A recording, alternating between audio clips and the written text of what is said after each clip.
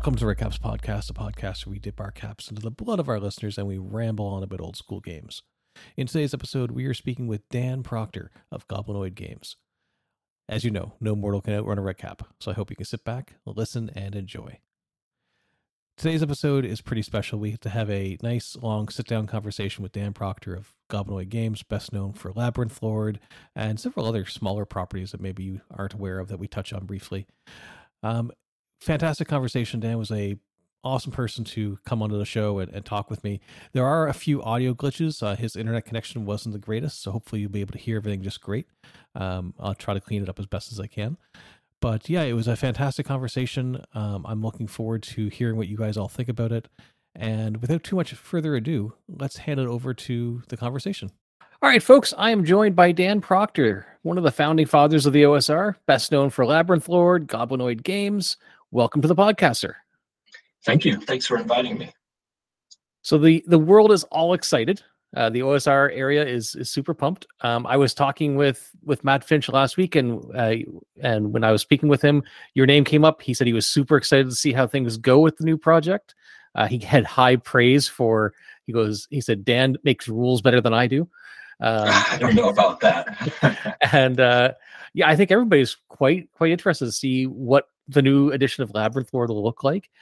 Before we get to any of that, though, can you give me a little bit of background on yourself and Labyrinth Lord and Goblinoid for anybody who doesn't know, if they're not familiar? Sure. So when I got started in this, it was around 2006, and a friend of mine told me about Osric, and Ryan Dennison, who co-wrote Read the Future with me. So that's how I ran into Osric, and then I would say shortly thereafter, I got the idea for Labyrinth Lord and ended up writing it the next year in 2007. But the timing was not great because at the time I was also working on my PhD exams. And so I don't know if it was the best use of my time to be writing Labyrinth Lord, but I did that, and now I'm a professor and trying to kind of balance my time, but I am getting back into the writing, and so hopefully we'll carry on at this point. Very good. You mentioned that you're a professor now, so obviously the PhD was successful, I assume. Then getting through. Yeah. Is your field of study in any way related at all to gaming, or is it completely separate altogether? No, it's totally different. I'm a biological anthropologist, and I study. So mostly I do human evolution stuff. I do a little bit of forensics, but not much. I just basically the local police ask me, "Are these bones human or animal?" And I'll say usually they're animal. So Dan Proctor should be definitely putting out an undead book, and has excellent ideas for things for skeletons, I'm sure. But I do feel kind of a connection to Tom Mulvey because he did a master's in anthropology, and I think I know who his advisor might have been, and you can kind of see that in some of his writing, I think, where he includes Neanderthals and various other little elements that are kind of from anthropology. Right. So Goblinoid Games doesn't just do Labyrinth Lord. It owns the rights to a couple other properties, and I've been asked directly to make sure that when I'm speaking with Dan Proctor, I have to ask this question because they said nobody else seems to ask. So I was told to ask about if there are any future plans for any of the pace setter properties like Time Master or Sandman, and there was also a question about Gore that I'll tee up for a follow up here in a second.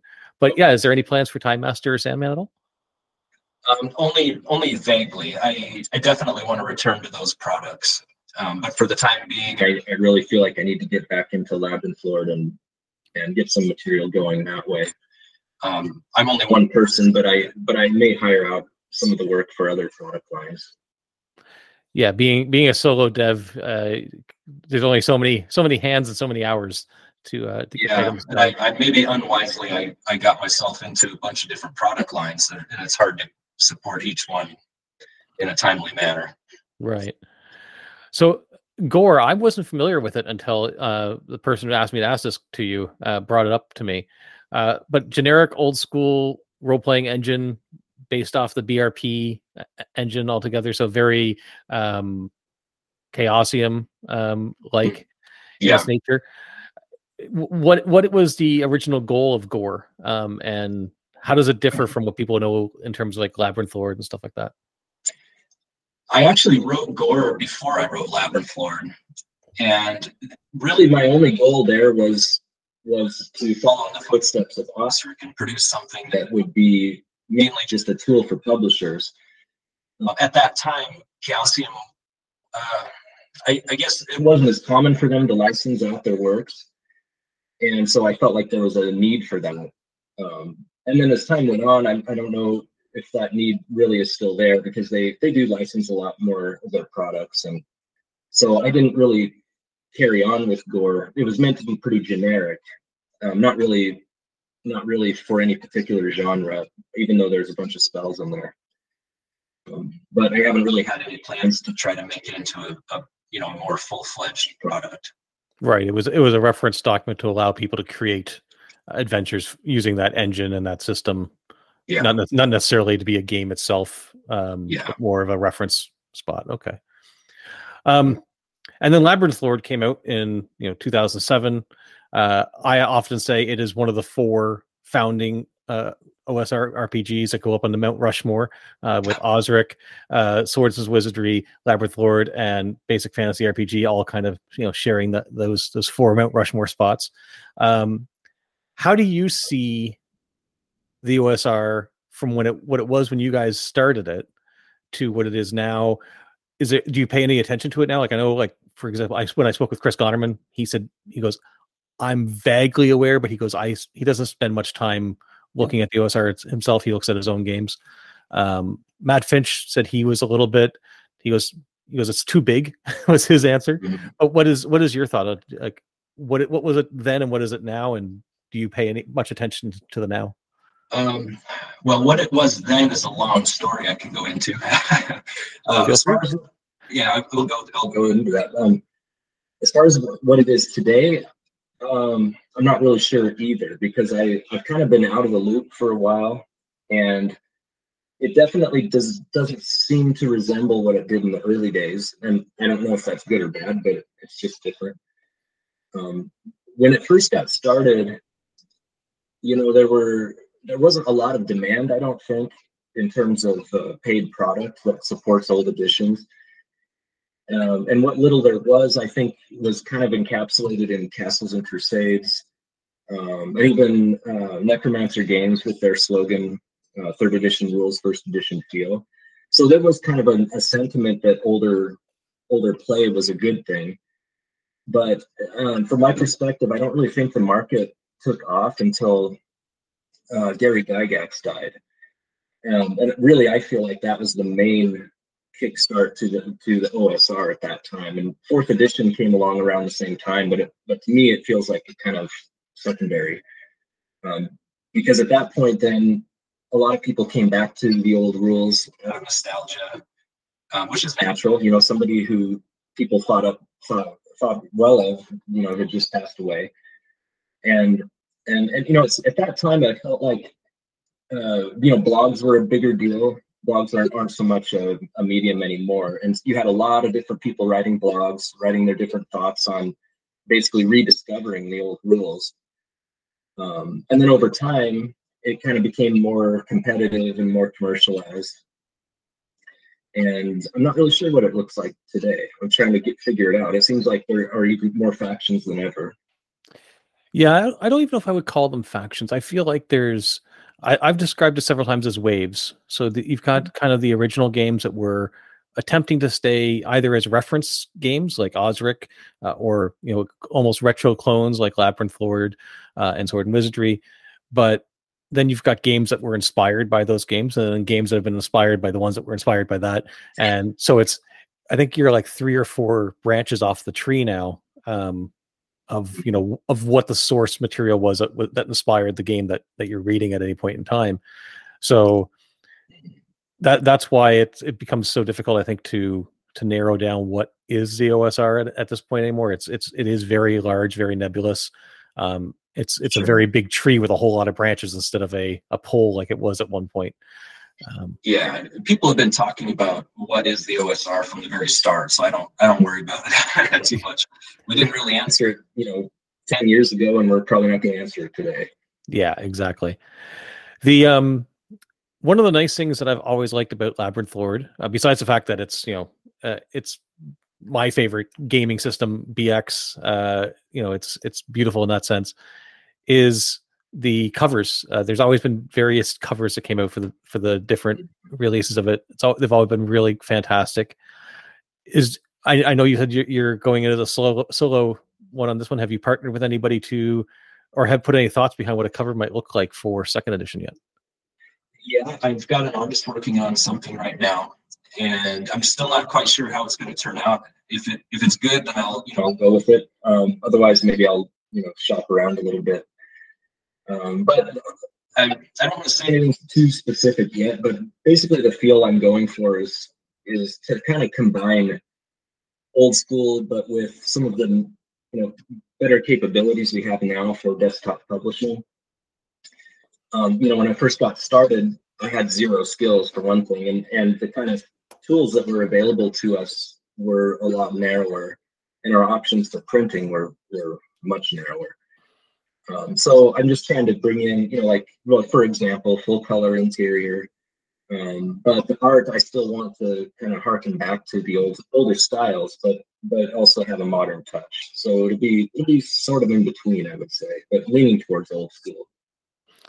And are you planning on doing it it seems to be popular now to have, books have shrunk down to the digest size.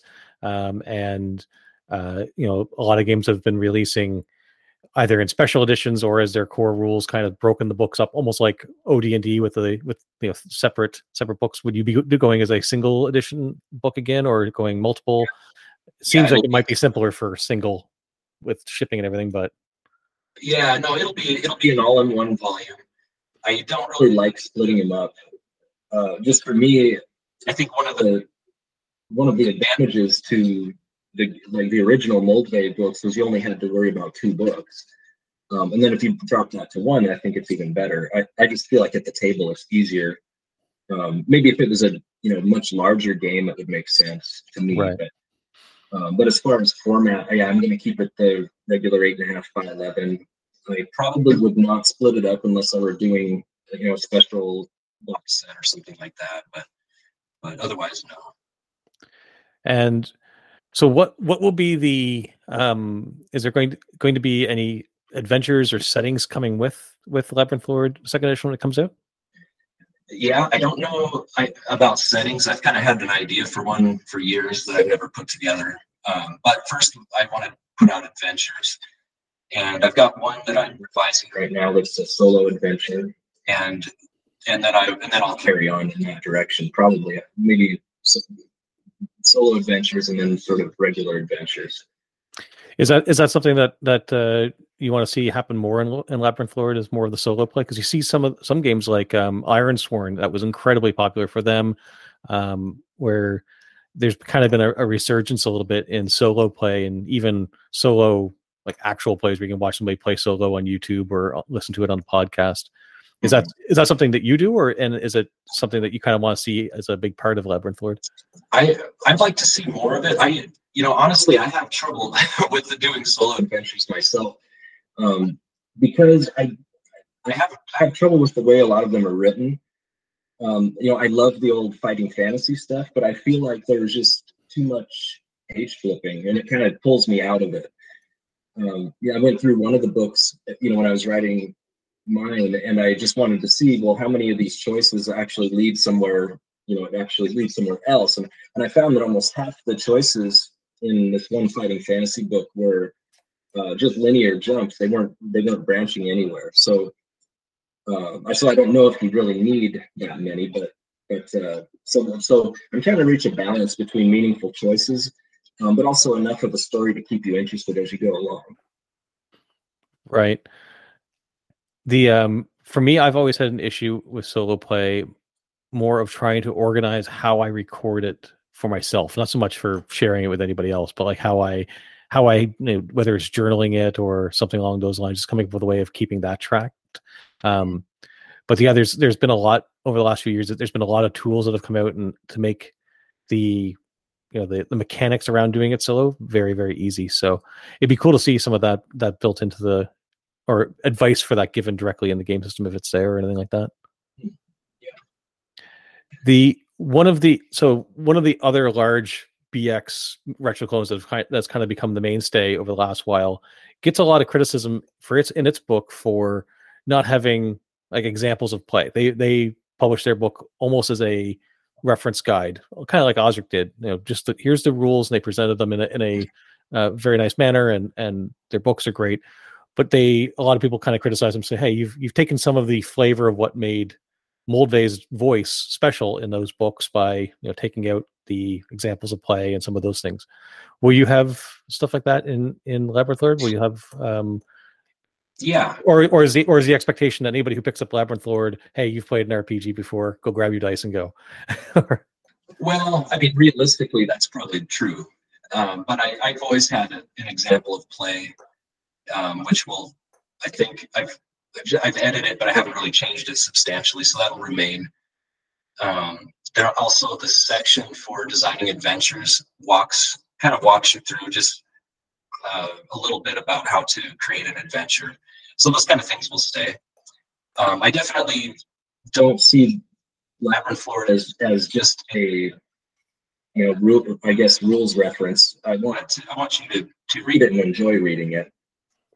Enjoy the art, enjoy the way things are written. I don't, it's kind of a balance between organization and brevity, but also a little bit of flavor.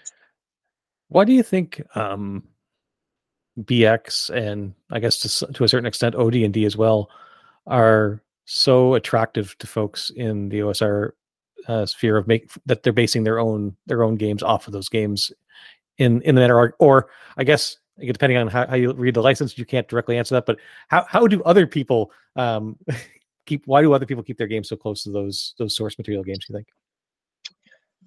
Well, I think the basic expert rules are really the way most of us played. When I was playing, and we started with basic D&D, but we also brought in first edition rule books, and we didn't even know that there was a difference. So we would just use them both at the table, and we ended up defaulting to more of the BX, easier ways to do initiative. You don't worry about weapon ranges, or like reach as much, and speed factors or that kind of thing. And I think it's just much more open for creating material. Yeah, I've always looked at it and said it strikes the right balance between simplicity, but there's enough there that that you can see a progression, and there's enough game there that it's a game, but not so much that you're constantly looking at the rule book, or right, and it's easy to tinker with. Yeah, exactly.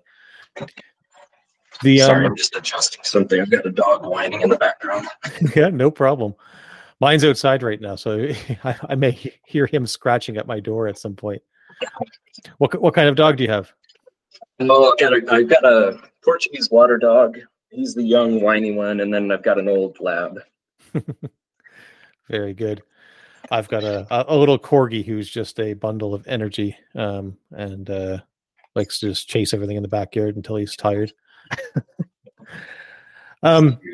So with everything that happened here over the last while, like you said, you kind of removed yourself from everything. You said in your public post there, you mentioned that you had kind of drawn yourself from social media, pulled away from everything, focused on what you're doing, kind of gave yourself an ultimatum. Mm-hmm. Is that something you'd suggest to somebody in terms of like unplug everything, go off in a dark corner and write until your fingers bleed and come back out when you're done? Or was that just kind of the right thing for you at that moment in time? Yeah, it was just kind of the right thing for me. I've been struggling, with maintaining the interest and motivation, but yeah, I did release a few things over the last several years, but definitely not what I would like to have done. But now I've gotten to a place where I kind of feel like I'm getting back to normal, and it's a great time to jump in. I kind of wanted to just challenge myself to see, is this something I really want to do, or do I just like the idea of doing it? And then I found that I was able to produce something, so I'm gonna run with it, see where it goes. So with the whole, whether it be work-life balance or just general life stresses, a lot of folks in our space don't really talk about, if they're feeling mentally drained or if there's mental health issues or anything like that. Like if it's just like, I need a break. Like very few people in our hobby talk about it, but a lot of people kind of will make a joke about it to the side about how gaming is a little bit like therapy for them. And I can see that. I can see people being able to, detach away from everything that's bothering them in their life and sink themselves into an hour or 4 hours of gaming and escape it all. Is there anything that you would kind of throw out for, like, just as general advice for anybody who's kind of going through something like that and that's in a creative spot? Like how kind of coming through it yourself, you're saying you're starting to feel like you're back to normal. What sort of steps should somebody else take if they're in something like that? It's such a personal thing. I'm not sure. All of us struggle with different things, and we're all on our own time frame. I've been really trying to get back into the groove for a couple of years, but I just could not do it. But then I felt a change now, and I think basically it's just time. If you've got things going on, you need a little time to separate from that. I have an anxiety disorder as well, so there are certain triggers for that, but you got to do what you can to look out for yourself first, and try not to put as much pressure on yourself, maybe. But I think if you can kind of take on an activity that's related to it, but is low pressure, and maybe that can kind of help. Right. Yeah, I think everybody talks about the, if you do the thing you love, you never work a day in your life, but that is complete bunk. In my mind, if you turn the thing that you love into work, it can quickly become the thing that you don't love anymore. So you have to find that right balance and make sure that it's staying fun as you go through. The game itself, when it launches, I assume you're going to do it through Kickstarter? No, I'm doing it outside of Kickstarter. Oh, very nice. So it's going to be when it launches, it'll just be available in general availability, or will it be done? Yeah. Oh, very nice. It'll launch. I think I'll just launch it on Drive-Thru RPG. All at once. I think just the PDF and print edition all at once, and I'm not sure yet if I'm going to release the adventure that I'm working on simultaneously or just a little bit after. It kind of depends on how my editing on that goes.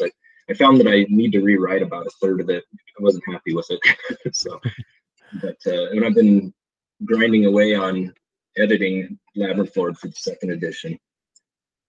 So is there, besides, you mentioned you're going to try to modernize some of the layout and a couple of the rules. Is there big fundamental changes to Labyrinth Lord, or is it at its core still BX, but just some smaller tweaks at this point now? It'll be pretty much the same. Basically, there were a lot of things that I did when I was writing it to avoid the perception that I was reproducing art. And at that, when I first wrote Labyrinth Lord, there weren't a lot of other examples out there besides Osric, and it wasn't really clear how far we could push the borders. So to be on the safe side, a lot of us would just change things here and there, change some numbers, try to make an algorithm where there might not have been in before. But the result of that produced some kind of wonky numbers. So I've never been happy with the way experience points progress for the player characters. So those numbers are going to go back to be more in line with BX and generating treasure also. But for the most part, everything else is going to be the same. It still has more monsters, more treasure, more equipment than original BX. Yeah, that was something that both Matt Finch and Chris Gotterman mentioned, was that at the time there was a lot of anxiety and tension around how the legality of things would work. How far can we push this license before the 10,000 pound gorilla comes and smacks us for it? I lost sleep. No joke. I lost sleep over it. And nowadays, like there's a lot of games that I think are playing almost too fast and too loose with some of the rules where, they've I think it was Chris that mentioned some of them aren't even reading the license that they're slapping at the back of their products. Yeah. And like they don't have their own the simplest, I think he said the simplest way that he can discern if somebody has read the license or not is when he goes through it, if they don't list their product name separately inside the license, which I guess is one of the terms. I haven't read the license, so I'm just as guilty as anybody else, but I don't make anything, so I'm allowed. Yeah.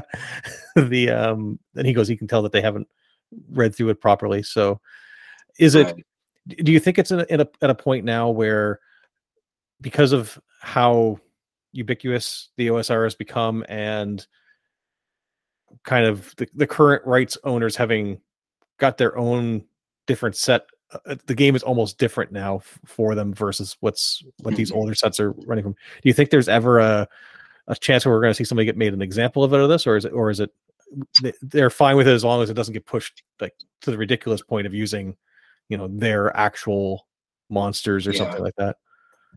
I mean, who knows really, right? But I think at this point it would probably have to be something pretty egregious, because there's been so much water under the bridge, over the last 15, 16 years. Where would they even start? I mean, there's a whole bunch of material built off of other material with the OGL, and yeah, it'd be quite a task, and also it would be, I think, bad for PR. So I'm not sure, but the other thing too is, as far as I know, they've never really gone after anybody for violations of the OGL per se. Yeah, I haven't heard of anybody who's ran afoul of them with it either. Yeah, and I don't know if they would have any interest in that really, but you can see all the time people mess that up, the licensing, like you say, or they add their product, but they don't add all the products from the products that they're building off of, because it gets to be a long list and they don't want to bother, but you have to. Right. It's part of it. So what do you play? Or do you get a chance to play much anymore? Because like you said, you've been heads down for a little bit. Do you still get to play on a regular basis? And if so, what are you playing? Well, lately I have not. Before COVID hit, we had a regular group with James Mishler and some other people, and then COVID pretty much shut that down. So since then, I have played a little bit here and there, but we haven't had a very regular group. But when we do play, we play Labyrinth. And have you been playing? Did COVID force you online with your gaming much, or are you still doing it mostly in person? Like you took a break and then you're back now in person type idea, or? Yeah, mainly just in person. Through the darkest times, I guess you might say, of COVID, I wasn't really in any shape to socialize at all, and I was teaching from home, and I was just kind of a hermit. I don't even know if I left the house for weeks at a time. Yeah, yeah, you're not alone there. I mean, it was. Here in Canada, our lockdowns, I live near Toronto, and we had some of the most just insanely strict and long running lockdowns. So yeah, there was a lot of us that, became very comfortable in our homes, and I mean, it's still an adjustment now. If I go any place that has a large crowd of people, I'm just like, oh yeah, this is different. And I've never been one to really enjoy that either. So it is a difference there for sure. Will do you plan, speaking of crowds of people, if this comes out in early next year, do you plan on kind of doing the tour of conventions type of deal, like Sure. North Texas RPG Con and stuff like that, and bringing it around everybody? Yeah, I'm not sure what my convention schedule will be, except that I am going to attend GaryCon in the spring. So I should have, at the very least, the core rules and one adventure ready to go. But I think for my convention attendance, at least in the beginning, I'm going to focus on ones that are the most productive, because I found that a lot of times when you go to a convention that isn't really geared towards old school stuff, it's a lot harder to talk to people, and it doesn't end up being viable as far as expenses go. So I kind of got to pick and choose. But GaryCon is probably the crown jewel of those. If there's not a single place that's better, probably, for bringing people together with that interest. Yeah, I would say as far as OSR, so part of my reason for asking that was also just try to pick your brain on cons, because Yeah. I've only gone to a couple of small cons near me. I've not gone to any of the larger cons at all. It was on my plan to start touring around the US a little bit this year and do this, but at the very beginning of the calendar year, travel between Canada and the US was still very questionable how things would work. So put it on hold for this year. 2023, hopefully get down there a bunch more. And so as I've been asking people, the ones that everybody seems to mention is Gary Con, North Texas. There's Shire Con up in the Northeast as well. I think it's in Connecticut or something. Those seem to be like the biggest OSR centric, or the AD&D BX centric cons. So if those are all on your list, then I think you'll be well spent there. I think those are probably more my speed as well. Gary Con gets to be a little bit big. I have no intention of going to like any of the hundreds of thousands of people or thousands of people, tens of thousands of people at a convention. No, seems too big for. No, I don't think I could handle Gen Con. Yeah. No. So what is the, if you had to say one thing that you are most excited about this, is it the game itself? Is it the process of kind of getting stuff going and relaunching Goblinoid? What is the aspect of all this that's the most fun and interesting to you as things have been going? Right. Well, for me, it's more personal. I think I enjoy writing. I enjoy imagining the world and going somewhere else sort of as you're writing. Just creating is what I find exciting. So, and yes, it's interesting to revise Labyrinth lore, because as I read through it, I'm thinking, I'm looking at what I wrote 15 years ago, and I'm like, oh my god, I need to fix some of this language. So that's nice. I like the opportunity to get that kind of in better shape, but really the core rules are only the beginning, and once they're in place, then my goal really is supplementary material. And I feel like too many people will take their core rules and slice them and dice them and resell them in various formats, and that kind of becomes their main thing. And that's not really what I want to do. I want to have a good solid game in the background, and then continue to come out with support material. So when you say support material for it, would you be staying mostly in the fantasy realm, or would you jump to other genres? Like, would there be a Labyrinth lore that's more sci-fi based or something along those lines, or would it stay pretty much fantasy and just different? Well, I already have sort of Starships and Spacemen is science fiction based on those rules. Apes Victorious is like a Planet of the Apes kind of thing. So I already have, and Mutant Future. I've kind of spun out different genres of that. Yeah.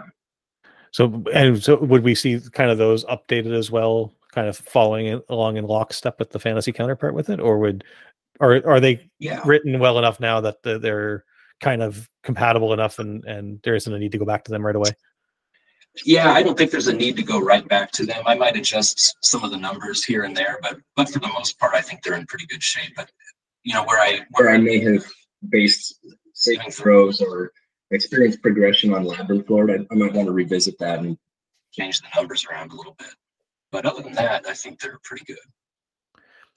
I like asking people about what tools they use.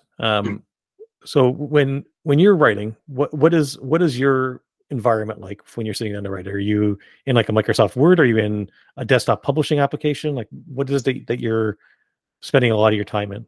Yeah, I used to use an ancient version of Microsoft Word, and I finally have a computer that isn't really compatible with my old, I think it was like 2006 or something version. So I'm trying to get into open source software as much as possible. So I've switched away from that, and I use LibreOffice for the writing. I'm learning the ropes of Affinity Publisher for the desktop publishing component. I used to do all my desktop publishing in Word, and if that wasn't a pain in the ass, man. Yeah, Affinity Publisher is great. What's that? I said Affinity Publisher is fantastic. Their entire lineup, as far as being cost effective and quality enough to be an actual strong competitor to Adobe, they're great. So I highly recommend them as well. I use Inkscape for vector type images, and then for a Photoshop replacement, I've been using an ancient version of that, which also doesn't work on my newer computer. So I've kind of been jumping between Krita and GIMP. I haven't really mastered either, but trying to get there. Yeah, I've had GIMP forever. Krita, I tried once. I got a writing tablet with some dreams that I would practice digital artwork, and I can barely draw a stick man, so it was kind of a waste. But but I've had GIMP for years, using that as a Photoshop alternative. I've only recently kind of set GIMP aside and started using the Affinity product more often, because it does most of what I need. But yeah, GIMP is great, again, as an alternative to Adobe products. Adobe products are great, but they're just incredibly pricey. So I think it's always nice whenever you can hear ways that people can get into this at a very low cost barrier to get out and start creating stuff. Sure. And I avoid subscription plans as much as possible. I hate doing that. I guess it's the new thing, but yeah, it's to the point where there's a lot of people that are wondering whether or not you'll see that become the future of a Wizards version of D&D, whether or not it'll end up becoming a subscription model. So yeah, it is kind of as things have moved online, and as the way to monetize things has changed, that could be a future that's possible. Hopefully not, but I'm sure those who enjoy those games will find a way to, maybe they'll have their own OSR movement for that as well, and bring stuff around. So when along that, I'm sorry to interrupt you, but I was reading somewhere I forget where it was a few days ago, and somebody had mentioned that they grew up playing Labyrinth Lord. And I thought, oh my God, it's been out that long. When people talk about how they grew up playing 3rd edition, or even, I guess now, 5th edition. And but so yeah, I mean, what we think of as nostalgic is changing in generations. It kind of makes me wonder, how are we going to recruit more young people back to the older versions? Yeah, I think it's got to be a matter of, like, one of the things that I've tried to make sure that I'm doing, especially during this month, but in general, I try to do it across most of my episodes on the podcast, but definitely during this month where we've been trying to highlight the positive of the OSR, is to not do it in comparison to the newer games, to not say, hey, these newer games do something bad or wrong, because I don't think they do. I think they're just different. It's a different set of rules. It's a different vibe that they're going for with the game. So I think it's more about just trying to show, hey, this is what this era of gaming did really well. So that's why I'm always on the lookout for really good adventures that show things. Or one of the things I've been kind of shaking the tree a little bit, and I've had a few people respond to me. Hopefully I'll be able to have a bigger conversation about that in the near future, but is settings. Is that I kind of look at it and say there hasn't been a whole lot of really great original world scale settings put out in the last 20 years or so. Like, a lot of the stuff that I look at as far as being, the gold standards for those were all products of the 70s, 80s, and 90s. I enjoyed a lot of those too. Which is weird whenever we live in an age of, super collaborative internet access and free tools and wikis and stuff like that. You would think that there would be all the tools available for a group of people to sit down and create a collaboratively really cool world. I kind of mentioned that to Chris Gunnerman, because I look at his project there with Basic Fantasy as being an open source game, essentially, where he's got, the forum comes together, everybody collaborates, they edit all internally, and then he puts out the product. And I was like, I view his as very similar to an open source project. And I was like, what do we need to get that for a setting? And he was like, you really need to have, somebody who's got the leadership on what they want, and then just people that are passionate about it. And so I'm definitely not the person to take up that torch, but I'm hoping at some point somebody does and tries to gather a group of people and say, hey, we're going to make this world, and everybody come and pitch a little bit in. And I think it'd be really cool. With you being out of the kind of the OSR sphere for a little bit as you kind of disconnected yourself out and put your head down, and everything else is going on in the world because it's been a crazy world. Yeah. As you're coming back, sticking your head back up, has there been anything in the area that you're like, oh wow, why didn't we think of this before? Or has there been anything that's been really surprising from, not maybe from a specific game or an adventure, or just in general of the movement that you, or community, whatever you want to call this group of people that like old school games? Wow, that's a tough one. I'm not sure I've poked around enough to have enough examples. But on the surface, I know we're not talking about drama, but on the surface, there's always been that in the OSR. It just seems that that's continued on. But I think it's more commercialized right now than it ever has been. And that may be good, it may be bad. I think it's kind of good in a way because it does raise the standards for what you produce. You can't just slap something together in Word and put it up anymore. Or you could, but I don't know if you want to. Yeah, I'm not sure. As far as anything totally different, I think maybe I'm not around enough yet. Right. I agree with you that it's definitely become commercialized. I kind of view that as the wave that we're in right now, is that we're in kind of the commercialized version of the OSR, where instead of things appearing on blogs or on forums or on Google Plus or any of the other common meeting areas that the OSR used to centralize around, products are now often seen for the very first time as they hit Kickstarter or Itch or wherever it is they're being published out of. So the very first time you see it is when somebody's asking for money for it, as opposed to before, where there was a lot more of a group setting and debate and stuff like that around it. Yeah, and when things first got started, I remember people talking a lot about how terrible the market was for old school stuff. Back in, I guess, 2007, 2008, maybe, sales were very low for everybody. And it really wasn't until the OSR got sparked, I think with the death of Gary Gygax, that started to change. And now you look at it today, and you've got people, with Kickstarters over hundreds of thousands of dollars. It's just a whole different world. Yeah, the dollar value on the Kickstarters in the RPG space in general, not just the OSR space, but going back a few years there when his name just escaped me, MCDM, Matt Colville, when he did up his Kickstarter in the RPG space for his product, and it came out like over $1 million or something in just a few days, and it's like, wow. There's been some crazy results from there. With everything that's coming out, there's no way for me to have possibly answered any questions that you may have previously had in your head that you were expecting me to ask. So is there something that you would have liked me to ask for you to talk about, or is there something that, if our roles were reversed, that you would want to hear asked of somebody who's coming back and releasing kind of an iconic product like this? Like what should people know, or what would you like to tell people in general? That's a hard question. What do I want to tell people? Wow.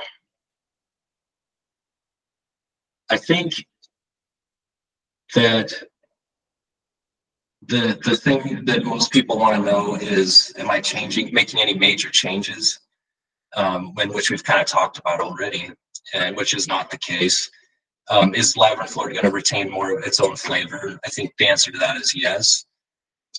It's never been an exact replica, because I always felt that, as great as the original rules were, they were kind of limited. You don't play very long, and you've already exhausted a lot of the options for monsters and spells and magic items and that sort of thing. So I brought a lot more of that in to kind of increase the length of playability, and that's all going to stay. Very good. One of the last questions I'll ask you, I haven't asked anybody else this, and I just realized I haven't, and I should have been. But I'm a huge fan of monster books. I'm a sucker for it. I try to hold restraint on buying new rule sets at this point, but monster books, it's like, oh well, I got to get that now. What is your favorite monster book, and also what's your favorite monster? My favorite monster book. I think, gosh, I can't remember the name of it now. There was one put out many years ago that had kind of variations of standard monsters, and it was written for Ostrich, I believe. I wish I could remember the name of it. That one was pretty interesting. But in terms of the whole scope, I think Necromancer games and Frog God games with their Tomb of Horrors, those are probably my favorite. They're just monsters, and there's just so much material in there. Yeah, Tomb of Horrors and Tomb of Monstrosities. Yeah, I'm a big fan of Tomb of Monstrosities. I think that's a great one. I think that's probably up in my top 2 or 3 as well, if not my favorite one. I wish he would reprint that, but it's such a huge volume. I guess it's becomes not tenable to actually print again. But yeah. The monsters are hard. Coming up with new monsters is really hard. It is. We've actually been having a couple of the other podcasts I listen to. We've been calling in and having discussions back and forth, and there's that never-ending talk about players bringing their knowledge of the game in from the outside world into the game and giving their character an unjust advantage or something by knowing that the troll is weak to fire or something like that. Yeah. But there's been discussions around like just stop using the monsters' names and use descriptions and modifying them and stuff like that. I mean, it's things that have been discussed since early Dragon magazine days and what have you. But give them maybe some different unexpected abilities. Different capabilities that you might not be expecting. That's always a good way to keep people on their toes. Yeah, it's been fun for me over the last little while. I managed to find a way to read a lot of the old Dragon and White Dwarf magazines, and from a nostalgia value of not even like so much like the articles in the magazine, but nostalgia value of going through like the ads and the letters to the editor and stuff like that. Going through the letters to the editor, it's kind of hilarious how much the discussions have not changed. They're the exact same questions. They're the same gripes and arguments and nerd sniping that was taking place in the 70s and 80s as there are today. So much like how you said earlier in this conversation, where you said there was no consensus on what the OSR was back then, and you're not surprised that there still isn't one now. Yeah, because it just holds true with everything else in the hobby as well, is that the same debatable points are still the same debatable points. Yeah. Well, I think there are a few things though that we all can agree on, and one of them is that it makes creativity more democratized. You don't have to rely on publishing through one entity, and have gatekeepers. I think that's one of the best things, and that lets people put out there what's on their mind. Yeah, having the ability to publish very inexpensively without having to have a big overhead cost to you, especially now with print on demand options, like it's a very more accessible way to get into things. The problem I find, I often say that we're in the golden age of RPG stuff right now, because there is more content made every day and published every day than any of us could ever consume. But the problem is finding things. I've lamented in the past that I make this statement every once in a while, and then it lasts for like a couple of weeks where I'm like, okay, I'm done buying rule sets. I'm not buying any more rule sets. I have 5 different BX clones. I've got all the different games that I like. I'm going to play the games I like. And then somebody comes out with something new and I buy it. But but I do wish there was a way that there was almost like a search engine where I could go to and say, hey, I'm having a problem with the Thief, and show me everybody's different revision of the Thief, of the 80,000 different ways, rather than having to pick through this person's BX clone that they changed the Thief in, and this person's BX clone that they changed the Thief in.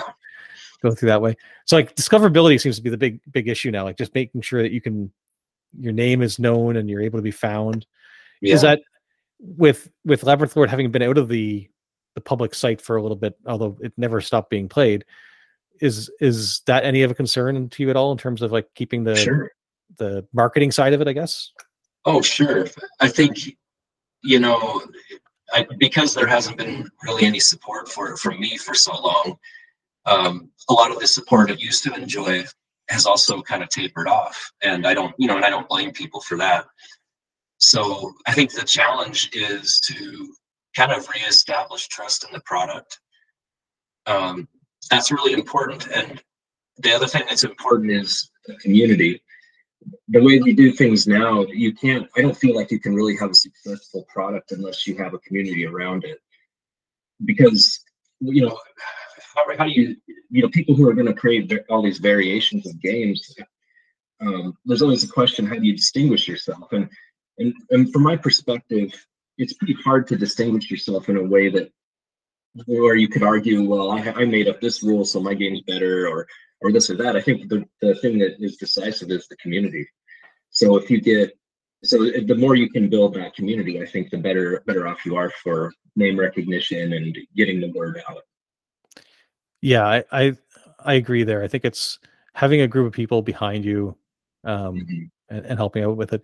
So I guess as a general question, following up with that, then again, you operating most of this solo, what can those who are big fans of the game do to help? Like, what can if I'm coming to you say, hey Dan, how can I help out make this a success for you? What sort of things are you looking for from folks, or what can they do to help you out at this point?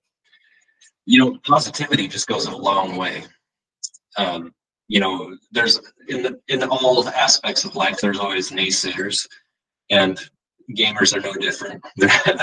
And so, positivity is great. I think spreading the word is great. If you're excited about the game, talk about it. If you are a publisher or you're thinking about publishing, that's another great way to support the game.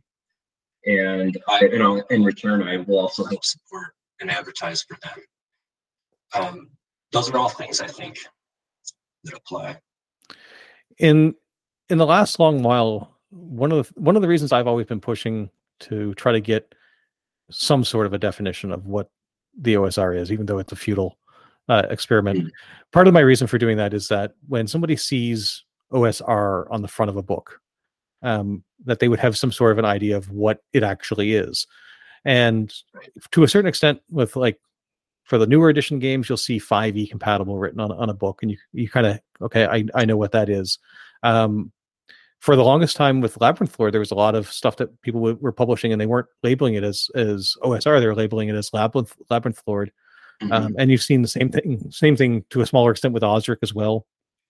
Is that something that you're hoping to continue, where folks will be able to slap the Labyrinth lore logo on? Is there like a specific is there a stringent rule thing that has to go through that, or is it pretty easy?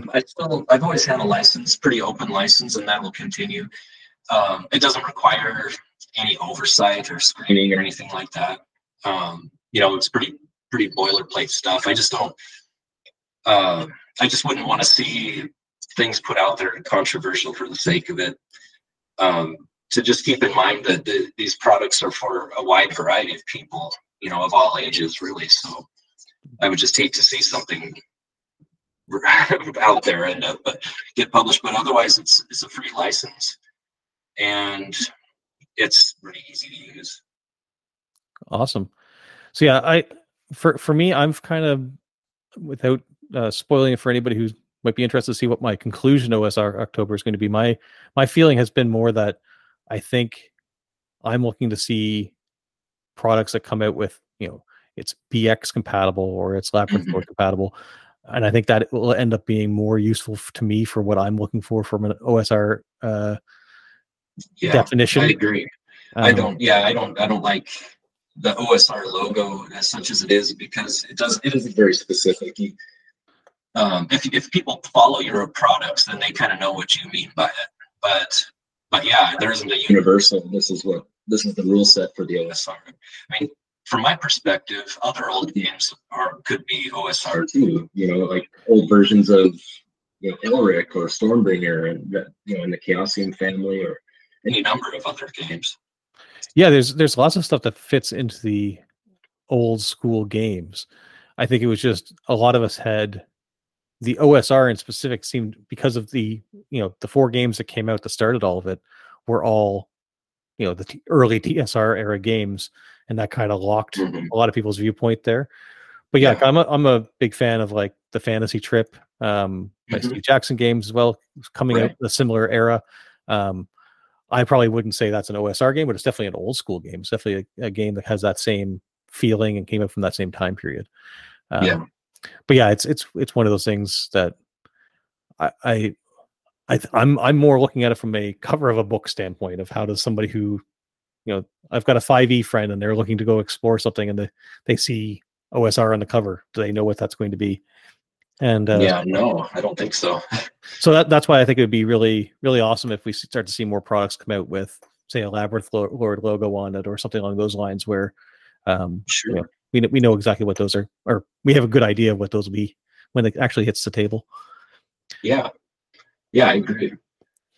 So you're currently going through and getting the web page and everything back up and running. Is that going to be kind of a in between editing and creation standpoint? Yeah. And hopefully that gets ready to go fully in early in the new year type as well. Yeah. I just have basically kind of a holding page for the most part at the moment. I've been focused on other things. I'm thinking about hiring that out rather than trying to do it myself, just because of how time consuming it is. Yeah. There's a lot of tools that can make it really easy, but you can also goof stuff up if that's not your area of expertise. So it's almost right. better to be like, if you can afford it, be like, yeah, go take care of this and put up a small page for us. And I guess that's you'll be able to handle the print on demand. Is it going to be specifically through drive-through, or would it also be Lulu or anything else that you've got in mind as well? Yeah, it'll be drive-through and Lulu. I'm also investigating some other options, but the main problem with the other options is you have to direct people there, from your own advertising or website, which can be very difficult. And to get people to create a new account with a different distributor, it's just a lot easier to stick with drive-through because it's the industry leader and that's where people go. And also Lulu, I think, got a step in to that early on because it was one of maybe the only option really when the OSR started, if we call it whatever we call that. Lulu was one of the only options for print on demand, and then when drive-through instituted it, then I think a lot of the business shifted there. So what's the best way to describe what the feedback's been like coming back since you've launched that public post and you've been like, hey, we're coming back? Has it been mostly very positive? Has there been what has been the resounding question, or have I hit all the resounding questions? I think you've hit the questions. I think overall it's been a pretty positive response. You always have people that are really entrenched in whatever they're doing at the moment, and for whatever reason they feel threatened when something else comes along. So I think there have been some comments that I think are coming from that place, but overall, yeah, I think it's been positive, and I'm just need to be present.